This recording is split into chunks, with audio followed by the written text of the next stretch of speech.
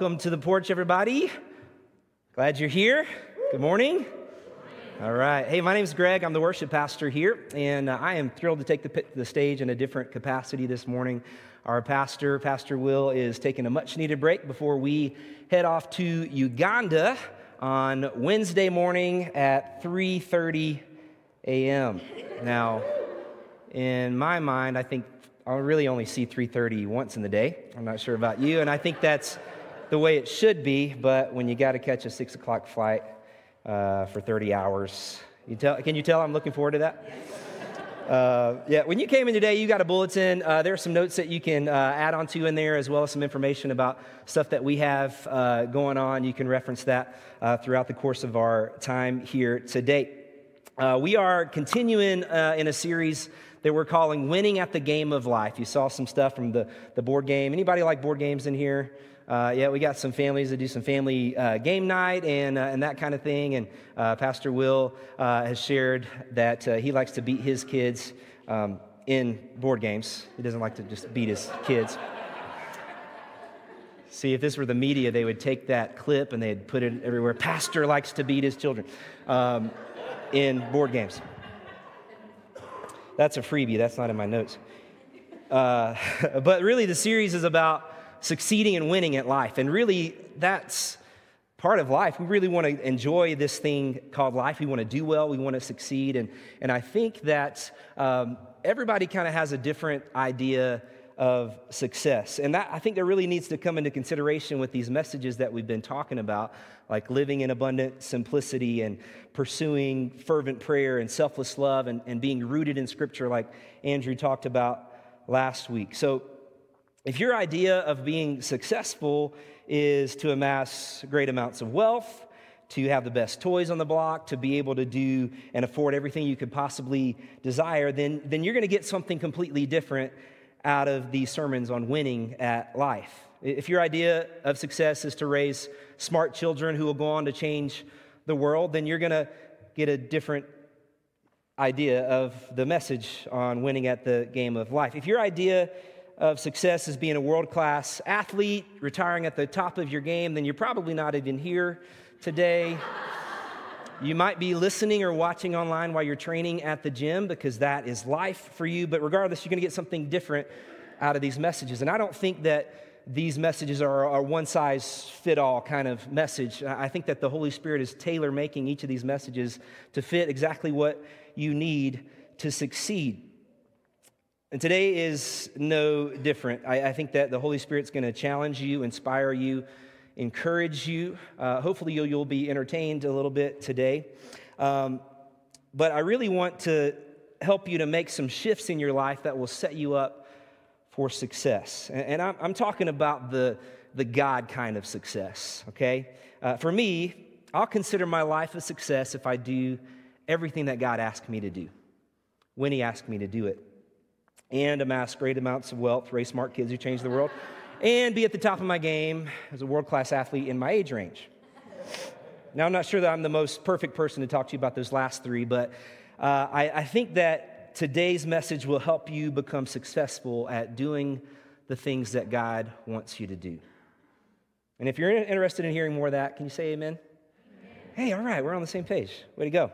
Well, today's topic is a life empowered by the Holy Spirit. Now, before you check out and start, thinking he's going to talk about some weird stuff, you put my earbuds in and just listen to some praise music and tune out. I think that today could be one of the most important messages that you ever hear in your life. This message on empowerment has changed my life dramatically, radically changed me. If you were here last week, you heard Andrew, our outreach director, he talked about the Bible and he brought up some really powerful tensions that we have when we read the Bible and how people are polarized with what they believe about what the Bible says. And he brought up these highly debatable topics. And I think his goal wasn't to resolve and tell you what to believe, but that you would be challenged to take in the Bible and make it part of your everyday life. And I hope that you read your Bible last week. But my goal today is a bit different. I used to work for a church that we were interdenominational, and essentially when we were teaching, they would ask us to teach on all the aspects of what people could believe some of the things that Andrew brought up last week, and really let you make up your mind about it. But I can't in good conscience do that. I can't give you what I believe is bad theology and say, it's okay if you believe that. It's okay, you can choose to believe whatever you want. Because I believe the Bible has one interpretation and many applications. So, I hate to say it, some people are wrong. It's like those people that take the toilet paper roll and they fold it under. They're just wrong. And there's an amen. Do you feel me? It was like that in our bathroom. I had to switch it. So you're welcome, gentlemen. So I'm going to give it to you straight today, guys. I'm going to give you the good, the bad, the ugly. You might change your opinion about me after this, but I don't really care. You may disagree, but for now I got the microphone. So sit back, relax, shut your mouth, and no, I'm just kidding. No, seriously, I'm happy to have these conversations later, help you see the other side of the coin, as it were. But an empowerment of the Holy Spirit. Before we get into this, I think we've got to address the more important question. Who is the Holy Spirit? Now, let's look at Acts 19 real quick. If you've got a Bible, you can go ahead and turn over there. We're gonna dance around the Scripture a little bit today, and if you need a Bible, you can go ahead and raise your hand. Our ushers would be happy to get one for you, one of these porch Bibles. I mean, they don't have our name on it or anything, but we buy them, and you're welcome to have one with you if you need a copy of God's Word. I think it's important for you to follow along with the Word of God and not take just the preacher's word for it, because I think that's gotten a lot of people in trouble, just believing some guy on stage. So that is not to discount anything I'm going to say. You should totally believe it. But at any rate, it's going to follow the Word of God. This is such a broad topic today. We got a lot to cover. I hope you had a big breakfast. What are you doing for the next 6 hours? We're going to jump in right away. Acts 19. We're looking at verses 1 through 7. We got Paul here. Paul's the author of over half of the New Testament, and he's on one of his missionary journeys. He's visiting the city of Ephesus, and these are the people who he eventually wrote the book of Ephesians to, and these are the people that he encountered here. They were some of the followers of John the Baptist. And that's not to say that they didn't follow Jesus. It just means that they were closely related or closely in relationship with John the Baptist, who was, if you remember, Jesus' cousin, the predecessor of Jesus. And he said, the Messiah is coming, make the way for the Lord. And so they were following John the Baptist. And so Paul here, he's talking to these men. And they're 12 men, not to be confused with the 12 disciples. Looking at Verse 1, he says this: while Apollos was at Corinth, Paul took the road through the interior and arrived at Ephesus. There he found some disciples and asked them, "Did you receive the Holy Spirit when you believed?" They answered, "No, we have not even heard that there is a Holy Spirit." So Paul asked them, "What baptism did you receive?" "John's baptism," they replied. Paul said John's baptism was a baptism of repentance. He told the people to believe in the one coming after him, that is in Jesus. On hearing this, they were baptized in the name of the Lord Jesus. And when Paul placed his hands on them, the Holy Spirit came on them. They spoke in tongues and prophesied. There were about 12 men in all. Did you catch that? There were 12 men here, and they said, "No, we haven't even heard there's a Holy Spirit." Now, I think sadly enough that might be the case for many Christians today. Well, maybe they've heard of the Holy Spirit in passing, or perhaps in a prayer where you would say, "Pray in the name of the Father, the Son, and the Holy Spirit," and that's about all they get. Some people, some Christians, maybe they've forgotten about the Holy Spirit, or maybe they saw something on TV that weirded them out, or they had an experience that somebody was trying to shove them down or do something strange to them, and so they discount the Holy Spirit altogether. Forget that third part of the Trinity. There's a pastor and author named Francis Chan, and he wrote this incredible book entitled The Forgotten God, Reversing Our Tragic Neglect of the Holy Spirit. And he writes this. He says, "No matter what religious tradition you come from, you likely carry baggage and harbor stereotypes when it comes to the Holy Spirit." Did you catch that? No matter where you come from, what you were brought up to believe, you probably harbor some baggage or stereotypes when it comes to this third person of the Trinity. He also wrote this.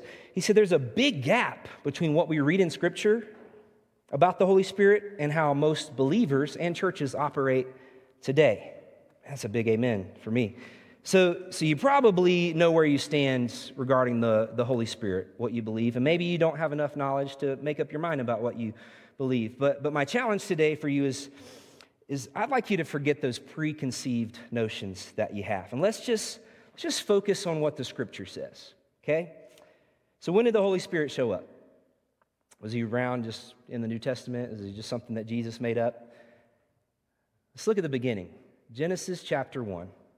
Verses 1 and 2. We'll have it on the screen for you. You can turn there. Don't take my word for it. It says this, in the beginning, God created the heavens and the earth.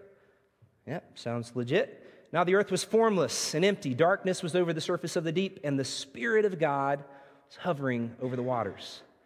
Holy Spirit's been around since the beginning of time, along with God and Jesus. This is called the Trinity. Now, a lot of people get confused about the Trinity. Unless your name's Trinity, then you know it all. But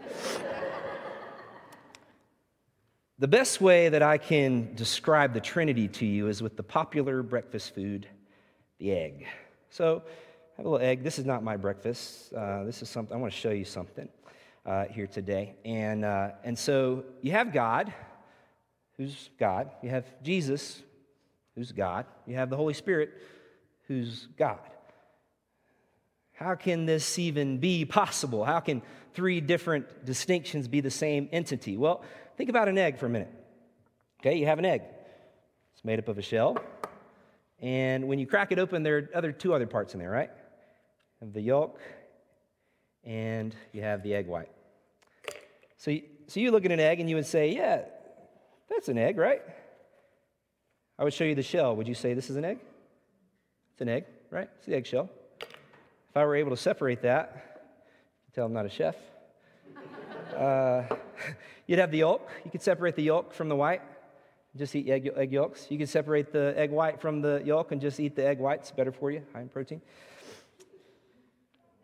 But all of them are still an egg, right?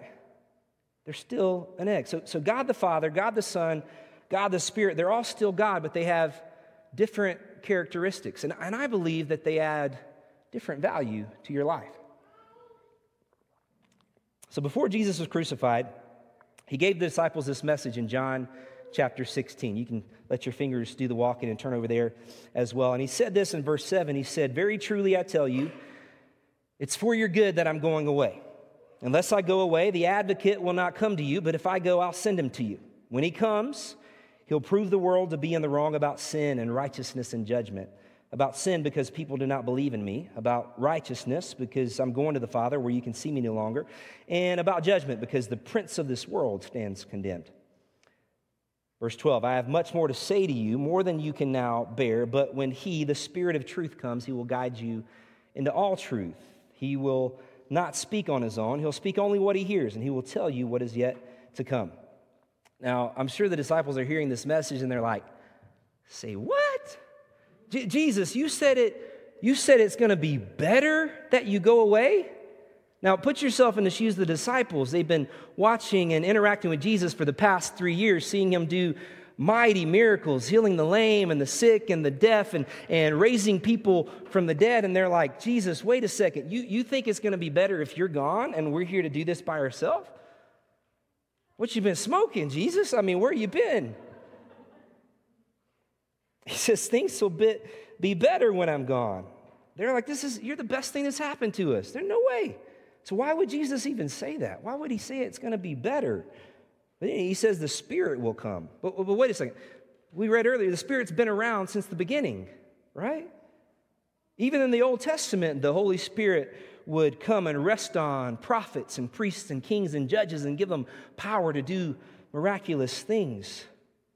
The Spirit of God filled a man named Bezalel in Exodus 31. Try to say that 3 times fast. Bezalel. Look at verse 2 in Exodus 31. He says, "See, I've chosen Bezalel, son of Uri, son of Hur, and of the tribe of Judah, and I've filled him with the Spirit of God, with wisdom and understanding, with knowledge, with all kinds of skills to make artistic designs for work in gold and silver and bronze, to cut and set stones, to work in wood, to engage in all kinds of crafts." Spirit's been around since the beginning. He was filling people in the Old Testament. But so what's the correlation here? So when Jesus was saying that the Spirit would come, he was saying that the filling of the Holy Spirit would be available to everyone, everywhere. That there wouldn't be a limitation just for some special person for some special task, like to build something, or it wouldn't be limited to some person in some certain place and time in history like Jesus was. He was saying, I can be everywhere at the same time, empowering everyone. So he was basically saying that the miracles that they had seen him do would be capable of being multiplied across the earth instantly. So yeah, Jesus was right. It would be better that he go away and that we would have access to the Holy Spirit living on the inside of us than to just watch and assist him in one small corner of the earth. Does that make sense? Following? The Bible has many ways to describe the Holy Spirit and his work. It calls him the comforter, the counselor. The advocate is one who helps, one who, think of a lawyer in that regard, someone who advocates on your behalf. The guide, the intercessor, that basically means he prays for you. The teacher, and many others. And I find it fascinating that God would choose this form to use in us. And let me clarify something for you here. When you become a believer, when you trust Jesus as your Lord and Savior, you get the Holy Spirit as a deposit on the inside of you. You don't get some miniature Holy Spirit. You don't get some subpar Holy Spirit. You get all of the Holy Spirit. He's on the inside of you. And when God fills you with his Spirit to overflowing, there's a purpose to it. And there's gifts that are included with it. It ain't like getting a remote control car from your papa for Christmas and he forgot the batteries. This is a package deal. You get all of it. So the main thing that I want you to remember, I want you to write this down today. We got a spot in your bulletin for that. The power of the Holy Spirit produces purpose. The power of the Holy Spirit produces purpose. Everybody say, I have a purpose. Yeah, you have a purpose. You have a purpose. And here's a side note you can write down. You get the tools to fulfill that purpose. Say, I've got the tools. Not I am a tool. I've got the tools, okay? So now you know who the Holy Spirit is. This leads us to the empowerment part. And I love to talk about this. This is one of my favorite things to talk about. And you know why? Why? That wasn't my spot where I'm supposed to take a drink of my tea because my throat's hurting. Because I love superheroes. Anybody superhero fans? Look, see some of my favorite superheroes on the screen. All of them? I love them all. This is the Marvel universe. And if you don't know the difference, I'll pray for you. So ever since I was an itsy-bitsy Spider-Man, I've always found it fascinating to see these superhuman abilities come to life in comics and on TV and in cartoons and especially on the big screen. My all-time favorite superhero is Batman. And mainly because he wasn't bitten by something radioactive or didn't fall in a big vat of green goo. He's just a guy. Batman's just a guy, right? Like, he's a smart guy with a lot of money, but he's just a guy. He's probably got a tragic past, but he's just a guy. Maybe some anger issues and some serious ninja training, but he's just a guy. I mean, he puts on the bat suit. He's got his utility belt. He drives around in the Batmobile ready to face down criminals, fight injustice, and help people. I love Batman. I like to think of the Holy Spirit in this way, that when he comes to live inside of us, that we get this amazing new utility belt filled with so many tools to help us along our journey. So we're given a helper. Like, he speaks directly to us. It's like Batman's got Alfred right in his ear, right? Like we have Siri, turn left, you know. He's a guide. He speaks directly to us, spirit to spirit. He knows how to help us know what to do and how to do it. He gives us boldness to step out and take risks to help people know about what we believe. He's got jobs for us to fulfill on a daily basis, a mission, if you will, that we can check in. We can wake up every morning, we can check in with the kingdom of heaven and say, what is it that you have for me to do today? The truth is that God has plans and designs for each and every one of you to live out the empowered life in your world. And your world is basically your community, your school, your neighborhood, your family. God has designed you to live out the empowerment wherever you go because the kingdom of God is in you and He's with you. Ephesians 2 says it like this in verse 10, we are God's workmanship. The Greek word is poema. You are God's poem, His masterpiece. And He's got designs for you. You're created in Christ Jesus to do good works in which He has prepared in advance for you to do. You've got some divine interruptions that God wants you to take into consideration. And I think that the only way that we can fulfill these good works is with the helper. Sure, we can be good people. I know a lot of good people that aren't believers. I know a lot of moral people that don't believe in Jesus. We can be philanthropists, we can volunteer to help, but I'm really talking about those kingdom works, the ones that take the extra step of telling people why you're doing it, pointing people to Jesus, talking about the people of God getting thrust into their worlds on mission for God to be life givers, people ready to make a difference in their worlds. The empowerment of the Holy Spirit is a game changer in that regard. You can't do it on your own. You can try. It's difficult. He's the game changer. He's the home run in the bottom of the ninth. He's the pick six when you're down by a touchdown. He's the three-point buzzer beater to win the final victory. He's the game changer. And with the empowerment of the Holy Spirit, you'll be ready and able to fulfill the work of God that He has for you. And you'll be on the lookout for the divine interruptions that the Lord has already set out for you in advance. Now, I've seen a lot of guys who are like, I would consider them superheroes of the faith. And I look up to them. I don't know them personally. They're my mentors, I guess you could say. But guys like Robbie Dawkins, maybe you never heard of him, look him up. And a guy named Todd White. I first heard of Todd White probably about 13, 14 years ago. And I'm going to give you a quick introduction to what some of the things that Todd White does on the streets. So look at the screen. I want to show you this clip. Okay. Do you have anything physically that gives you any trouble? At all? Back. Yeah? Yeah. Oh, wow. So is it hurt right now? Like when you're moving around? A little bit. So like if God healed it, you'd know right away. Okay. Dude, God will take that from you right now. Yeah, come on. I'm He so loves serious, you man. guys so much. Come on, man. Let us pray for you. Okay, let me see your hand. What's your name? DeAndre? DeAndre. Mm-hmm. DeAndre, you're amazing, man. You are. You have amazing purpose, dude. You're amazing. Father, I thank you for DeAndre in Jesus' name. Back, I command you right now in Jesus' name. Let him go. Every bit of pain, let him go. Every muscle, every tendon. Father, I thank you in Jesus' name. Every disc right now, let him go. Man, I'm hearing this. You get back pain all the time. You get a constant. It's a constant. Yeah. Man, sit. Take your backpack away from your back and sit back the whole way. I've got to see something because I'm hearing the same thing. Let me see your feet. Okay. It's the same thing. I want you to look and see.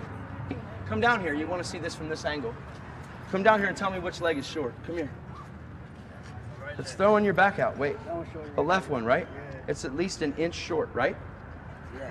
Because I broke it. You broke it and they put it back together and they didn't put all the pieces back. Yeah, I broke it. You ready to get a piece? Yeah, watch.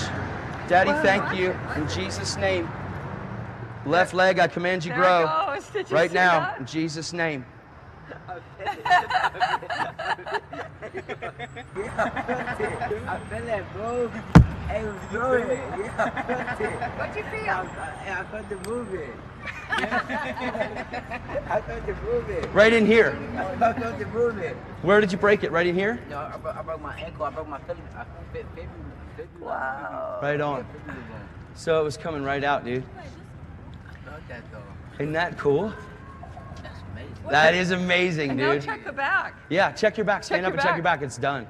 How'd you do that? Oh, it's done. Here's what I Jesus did. did it. I just prayed in Jesus' name, and Jesus healed him right now. Yeah. Like, do you get? He's actually flowing through me, through the Holy Spirit. I'm no healer, but the kingdom of God has come nigh unto you. It's good. Yeah. It's good, man. It's good. Come on, man. Is your back good? completely good. Did you break it? Yeah. Did you break it in fighting? You did. You busted it on someone's forehead. Yeah. Yeah, dude. I want to show you how merciful God is because His grace is amazing. See, you broke it off of someone's forehead, man, a few days ago. Come on. Daddy, thank you in Jesus' name. Hand, we command you, be healed. Father, thank you for mercy in Jesus' name. Every bone right now, I command you, go back to where you belong. Right now, in Jesus' name. Move it. All right, man. What are you feeling? Oh, it's great. You know, Jesus loves you so much. That's really good. He healed you because He loves you. He loves you, man. He loves you uncontrollably, man. Can I? Isn't that nuts? That's just crazy. You watch stuff like that and you're like, okay, who paid these guys? I'm thinking like this is like Chris Angel, Mind Freak kind of stuff, you know, like he's on the streets of Vegas and like he paid these guys to say that trick was real. But you saw it, right? You saw the leg grow out. And the guy, you saw the joy on his face when he's like, the pain's gone. Like it doesn't hurt. And then some guy on the street just walks by and is like, what's going on? When you got the Holy Spirit, people notice. People take notice. I see stuff like this and I'm just like, I get fired up. Like, God, use me to do that. I want to do that. I want to do that, Jesus. And then almost instantly in that same moment, I'm wrestling and I'm analyzing the whole situation. I'm thinking, okay, how many hours a day do these guys pray? They got to get up at 3:30, which we already know that I only see once in the day. I don't know. I might pray 20 minutes a day. Then I'm thinking, okay, they're studying the scripture. They probably rip out Bible pages and stick it in their protein shake. And something's got, what's the secret here? Are they bathing in anointing oil from Jerusalem? What's going on with these guys? What's the secret formula? They got to be super holy. They got to have some kind of secret to do this stuff. And I do think there's a secret. I do. I think there's a secret to this kind of supernatural connection with God. You saw him praying, right? He was just beginning to command the back to be healed. And he's like, I'm hearing this. I'm hearing this. You suffer with back pain all the time. I'm hearing this. One leg shorter than the other. Where do you think he heard that from? He heard it from the Holy Spirit. Holy Spirit deposited that information to him, a word of knowledge, the Bible talks about, and he was able to know exactly what was going on and how to pray and command healing in that moment. So here's what I think the secret is. While I told you, you get all the Holy Spirit when you're saved. You get them all. I believe there's a secondary experience that can happen after salvation. It brings empowerment in a way that you've never known. And Jesus mentioned this. I'm not making this stuff up, guys. Jesus said it himself, okay? Look at Acts chapter 1. I'm talking about the filling or the baptism of the Holy Spirit. Acts chapter 1, verse 8. The Bible talks about it. He says, but you will receive power when the Holy Spirit comes upon you to be my witnesses in Jerusalem, Judea, and Samaria, and to the ends of the earth. And essentially, Jesus is saying, when you go out and do this kind of stuff, you're not alone. The power of the Holy Spirit produces the purpose in your life, and there's a purpose to that empowerment. It's not just to show off and think that you're some super Christian and you can do cool stuff or speak in some weird language. There's a power. There's a power for a purpose to be a witness. Those guys were seeing the love of God in a way that they'd never seen it before and experiencing it for themselves. Like, it's one thing to say, God loves you. Here's a cheeseburger, here's a gift card. That's one thing. But it's another thing to say, oh, you got pain in your body? God loves you. Watch this. Watch what Jesus can do for you. And they walk away. They have a physical manifestation of the love of God inside their bodies. You can't discount that. You can't deny that God exists when that kind of stuff happens. That person, boom, believer. Oh, they made up their mind about Jesus long before, but their mind was changed instantly. So this Acts 1:8 passage, this was just after Jesus had risen from the dead. He was in his physical form. He had already died and came back to earth. He's interacting with his disciples, his followers, and he gives them this instruction. He says, wait in the temple for the gift that I promised you about, the gift that he was talking about in John chapter 16. And he tells them again that they'll get that power, the empowerment. The Greek word for power there is dunamis. It's the word that we get our word dynamite for. Explosive power, dynamic power, power that will change people's lives, supernatural stuff. So they wait in the temple, 120 of his followers at that point. And in Acts chapter 2, the game changer shows up. The Bible says it this way in Acts 2, verse 2 to 4. Suddenly a sound like the blowing of a violent wind came from heaven and filled the whole house where they were sitting. They saw what seemed to be tongues of fire that separated and came to rest on each of them. All of them were filled with the Holy Spirit and began to speak in other tongues as the Spirit enabled them. Now, this wasn't just for them to be able to speak in a different language, okay? Or to run around looking and sounding all weird. And it certainly seemed weird. The people that were seeing that, they were like, what the heck is going on here? What happened to these people? They're drunk. Look at it. It says they've had too much wine. That's what it says. Translation, they drunk, right? But Peter, he stands up here, begins to preach. He explains it like this. He says, they're not drunk. It's 9 o'clock. And he wasn't like, they're not drunk. It's 5 o'clock somewhere. He said, it's 9 o'clock in the morning. Guys, it's all good. He says they've experienced the prophecy that Joel talked about.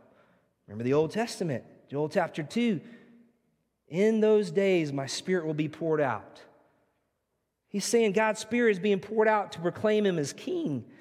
That, I know some of you are just like weirded out right now. I can feel it. I can feel those. I've been there. I'll tell you a little bit more about my story in a little while, but the way it was explained to me is like this. That you get the Holy Spirit on the inside of you.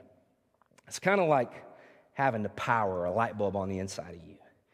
And when you receive the baptism of the Holy Spirit or the filling of the Holy Spirit, these are Jesus' words, okay? This is not something us Pentecostals or charismatics made up. It's like flipping the switch and the power comes on. When someone explained it to me like that, I was like, okay, I think I can follow you. It's kind of like this, those superheroes that have that like certain genome in them that reacts when they have their moment.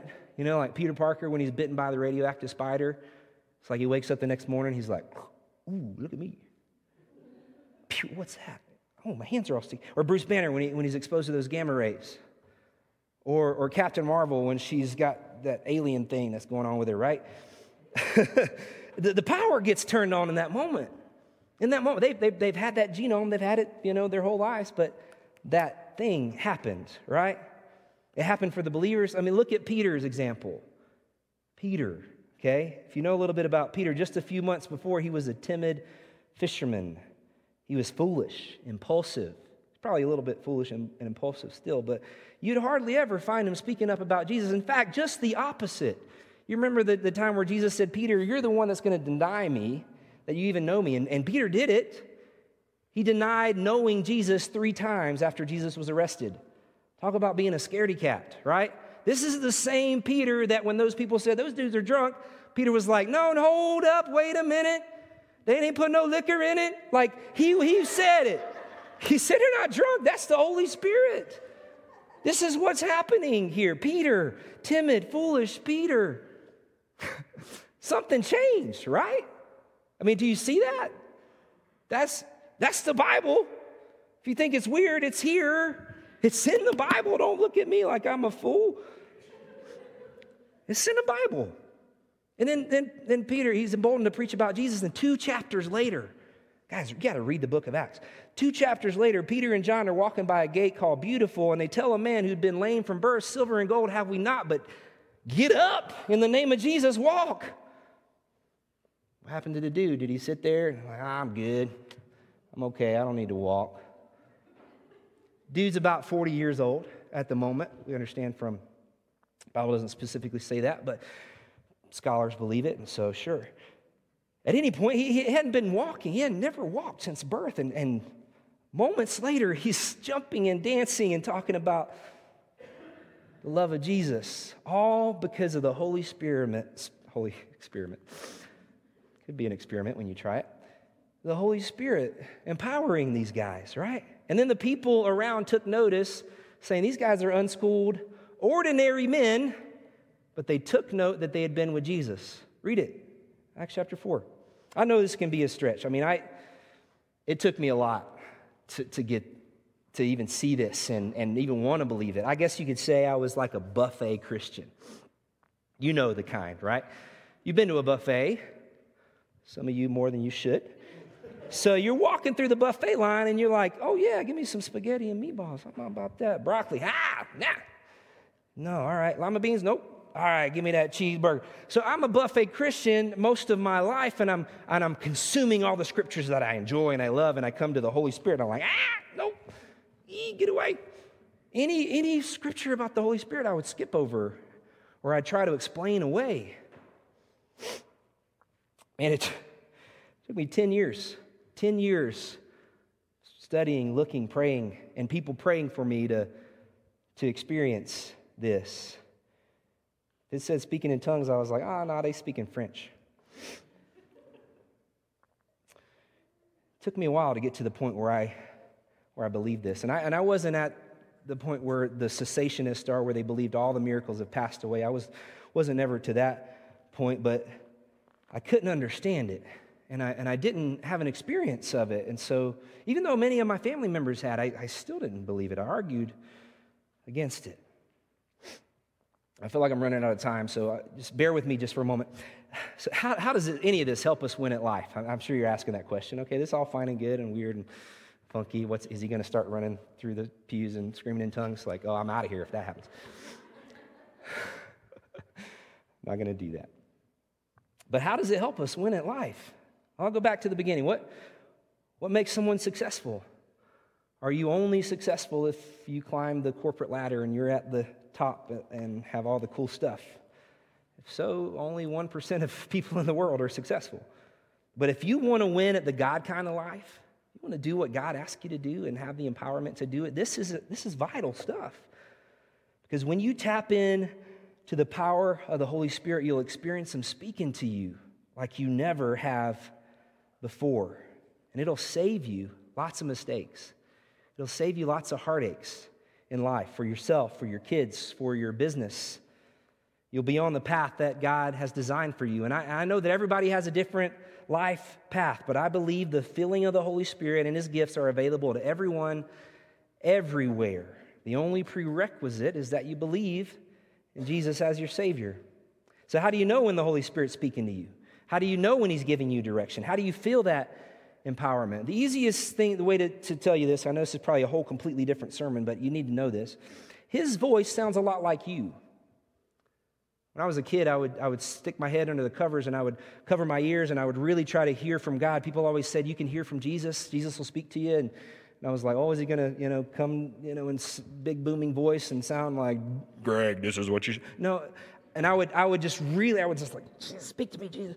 I probably, look very strange in that moment too. But really, it's easy. His Spirit's on the inside of you, and His Spirit interacts with your spirit, speaks to you spirit to spirit, and His voice sounds a lot like you do.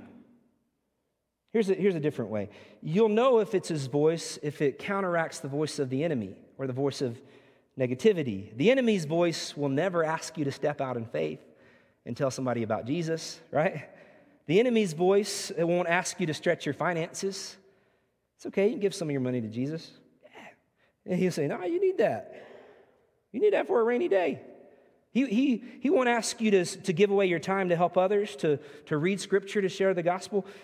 What He'll tell you to do is to give up. He'll say, it's not worth it. You're not making a difference. Forget it. He's probably telling some of you right now, that Greg dude's full of baloney. Another Greek word. So you know the Holy Spirit spoken to you if you ever experienced any of those things, those nudges to tell someone about your faith, to pray for a stranger even though you'll look foolish. If you've ever had a scripture pop into your head for a certain situation, that's the Holy Spirit speaking to you. There's so much to say on this, and let me just paint a broad stroke. Hearing His voice is just one of the tools in the belt of empowerment. And I feel like many of you here would probably respond to all this by saying, Greg, I can't do that. It's not for me. I'm just not spiritual enough. You don't know my past. I'm not ready to give up this thing or that thing. And I get it. I grew up in church all my life. I said a prayer when I was 8. I really got saved when I was 17. And I was 30 years old when I experienced the baptism of the Holy Spirit. And I began to see and experience growth like I never had before. I began to step out in faith. I began to pray for people. I began to do this kind of stuff. I prayed for thousands of people to receive Jesus. And it's not because I'm a pastor, I went to school for it. Up until I was 30, I maybe prayed for 2 people to receive Jesus. I was set on fire. I was set ablaze. I was endeavoring to be just like Todd White and see healings. And I've seen some, and I've seen some fails.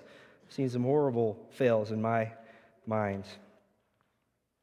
Last year, in March, we shut down the church that I was pastoring for about 3 years. And through the course of pastoring that church and leading those people in this empowerment, it was really an empowerment model church, and we had a handful of folks. And when we shut down the church, something shifted in me. I began to feel like a failure. I began to feel like everything I did up to that point was all for nothing. So I took a step back in my faith, and I felt, gosh, man, I felt like my faith suffered a tragic step back. I didn't feel worthy to step out in faith. I mean, I can't even keep a church going. How can I pray for someone? I didn't tap into my spiritual language. I wasn't praying in tongues in my private prayer time. 1 Corinthians 14:4 says, "He who prays in a tongue edifies himself, builds himself up." So I wasn't doing it. I wasn't building myself up. I felt unworthy. It's really what it came down to. A little less than a month ago, I took my family to watch the new Avengers Endgame movie. And it was about 10 days or so after the movie came out, so I was doing my best to avoid all the spoilers. I hate when people spoil. If you spoil something on Facebook, I'm going to come at you. I hate spoil. I want to find out what's going to happen. And let me preface this. I'm going to share one small thing from the movie. If you haven't seen it, what are you doing with your life, first of all? And really, I'm going to share it from you because I think it'll help you out. So you all know Thor, right? Chris Hemsworth, that's Thor. And all the girls said, "Amen." He's ripped to shreds. He's buff. He's strong. Man, he's tough. Thor, Odinson, the god of thunder. The god of thunder. He's a powerful hero. There's this moment in Endgame when some of the Avengers are trying to track down Thor. He's gone missing, and they're like, they need his help to reverse the snap. And if you don't know what the snap is, again, what are you doing with your life? Catch up. Google it, for goodness sake, okay?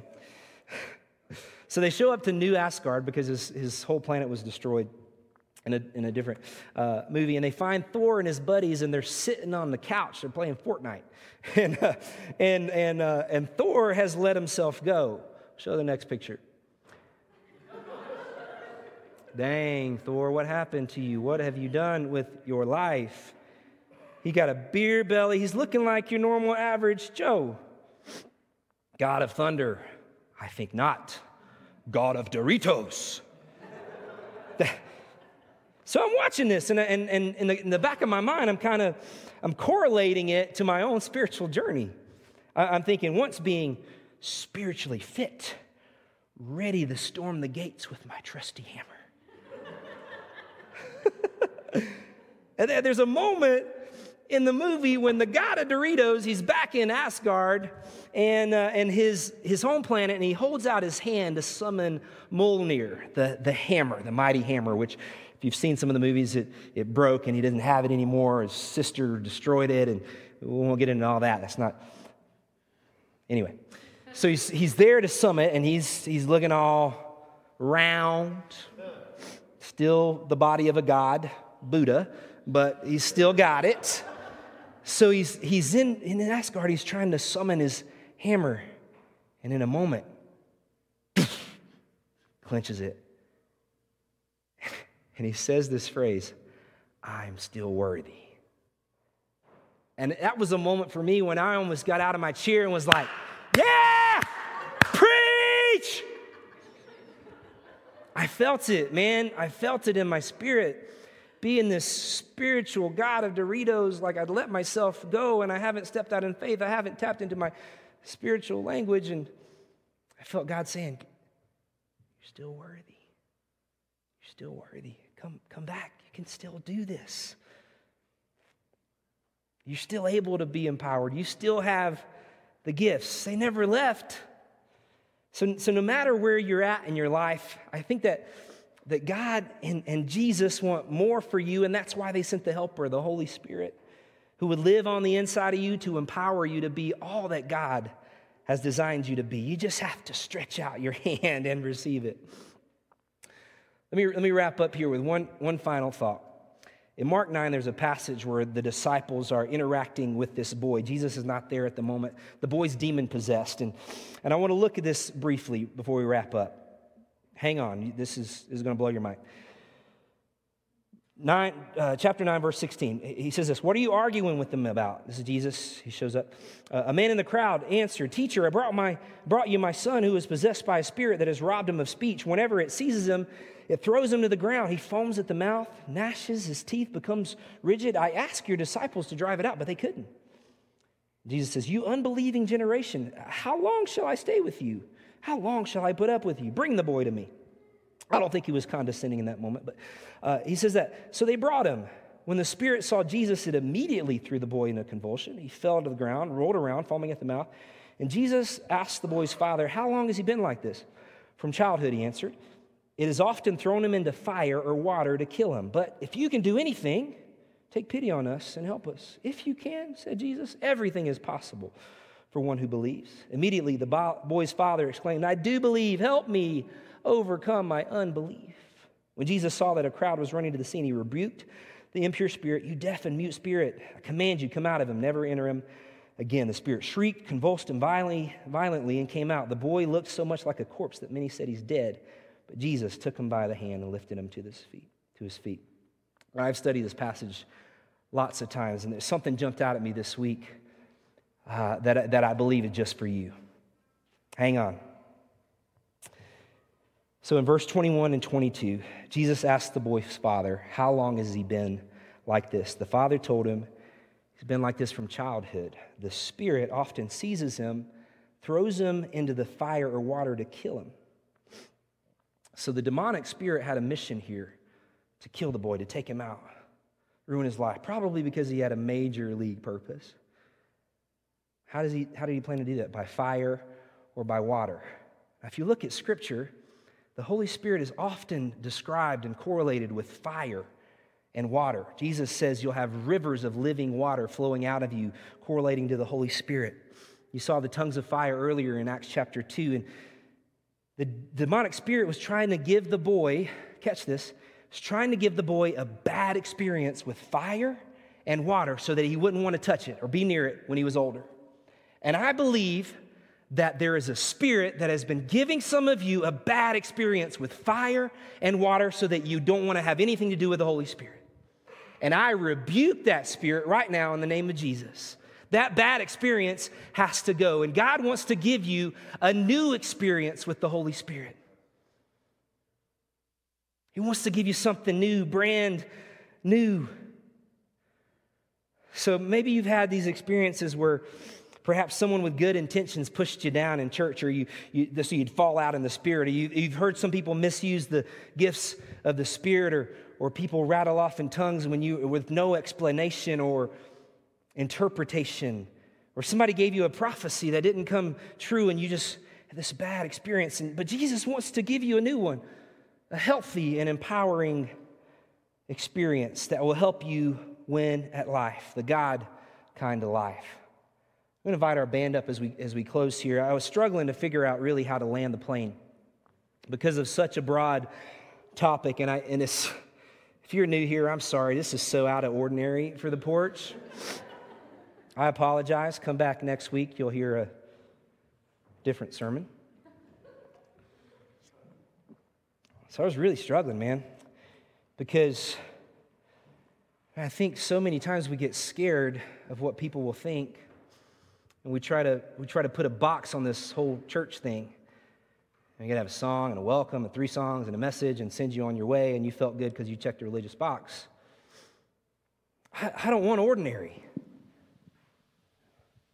I don't want ordinary for my life. I don't want ordinary for my family. I don't want ordinary for my church. I don't want it. I don't want ordinary. I don't want plain and simple. I want supernatural. I want the big God kind of stuff. So you understand my struggle, right? Trying to figure out how to land this plane. So my question here is simple. Do you want an ordinary kind of life? You want to be successful at the things that the world thinks is successful? Or do you want a supernatural, God-sized life? Do you want to make a difference in your world? Do you want to see people radically transformed and healed with the love of Jesus that you've experienced, but perhaps haven't played out and lived out all of your life? I've had some folks in the church come to me and tell me, Pastor Will spoke about this a few weeks ago, and he said, we've got 20-year-old Christians in a 1-year-old life. You've got to grow up. You've got to grow up. So it's simple. The question I'm leaving you with is what do you want? What do you want? Do you want more of God? Do you want all that God has for you? Because if you want it all, it's available. You're still worthy. You're still worthy. Just hold your hand out and receive it. So I'm going to pray for us, and the band's going to lead us in a song. And not that I'm some super Christian or super spiritual or I'll have all the answers, but I'm going to give you an opportunity to be prayed for. So I'm just going to stand over here, and if you're one that wants more of the Holy Spirit, you want more of God in your life, you want to be filled with the Holy Spirit, I'll pray with you for that. If you need healing in your body, we'll pray with you for that. So I'm just going to stand over here. If there are others that feel empowered to pray, come join me. We're going to sing one more song. I'm going to pray for us as we wrap up here. I know you got lunch to eat. I didn't keep you 6 hours like I told you. So you're welcome. Let me pray for you guys. Father in heaven, I know you're doing something here. I know you're speaking to hearts and minds. Your Holy Spirit is here. We welcome your Holy Spirit. And Father, I ask that you would begin to move and touch every person here in a radical and transformative way. That you've already opened up some minds and eyes to this understanding of what your scripture says about this forgotten, all too forgotten part of your Trinity. And Father, I believe you want to help people come alive today. And so I ask that you would do that in these next few moments, that you would give boldness to those that are feeling that tug and that nudge, that nervous butterflies in the stomach. You would give them boldness to come and receive prayer. Father, for those that are watching online, I pray for your Spirit to touch them in Jesus' name. We thank you for your word. Thank you for the power that comes from the Holy Spirit that will produce purpose in our lives. We give this time to you in Jesus' name. Amen.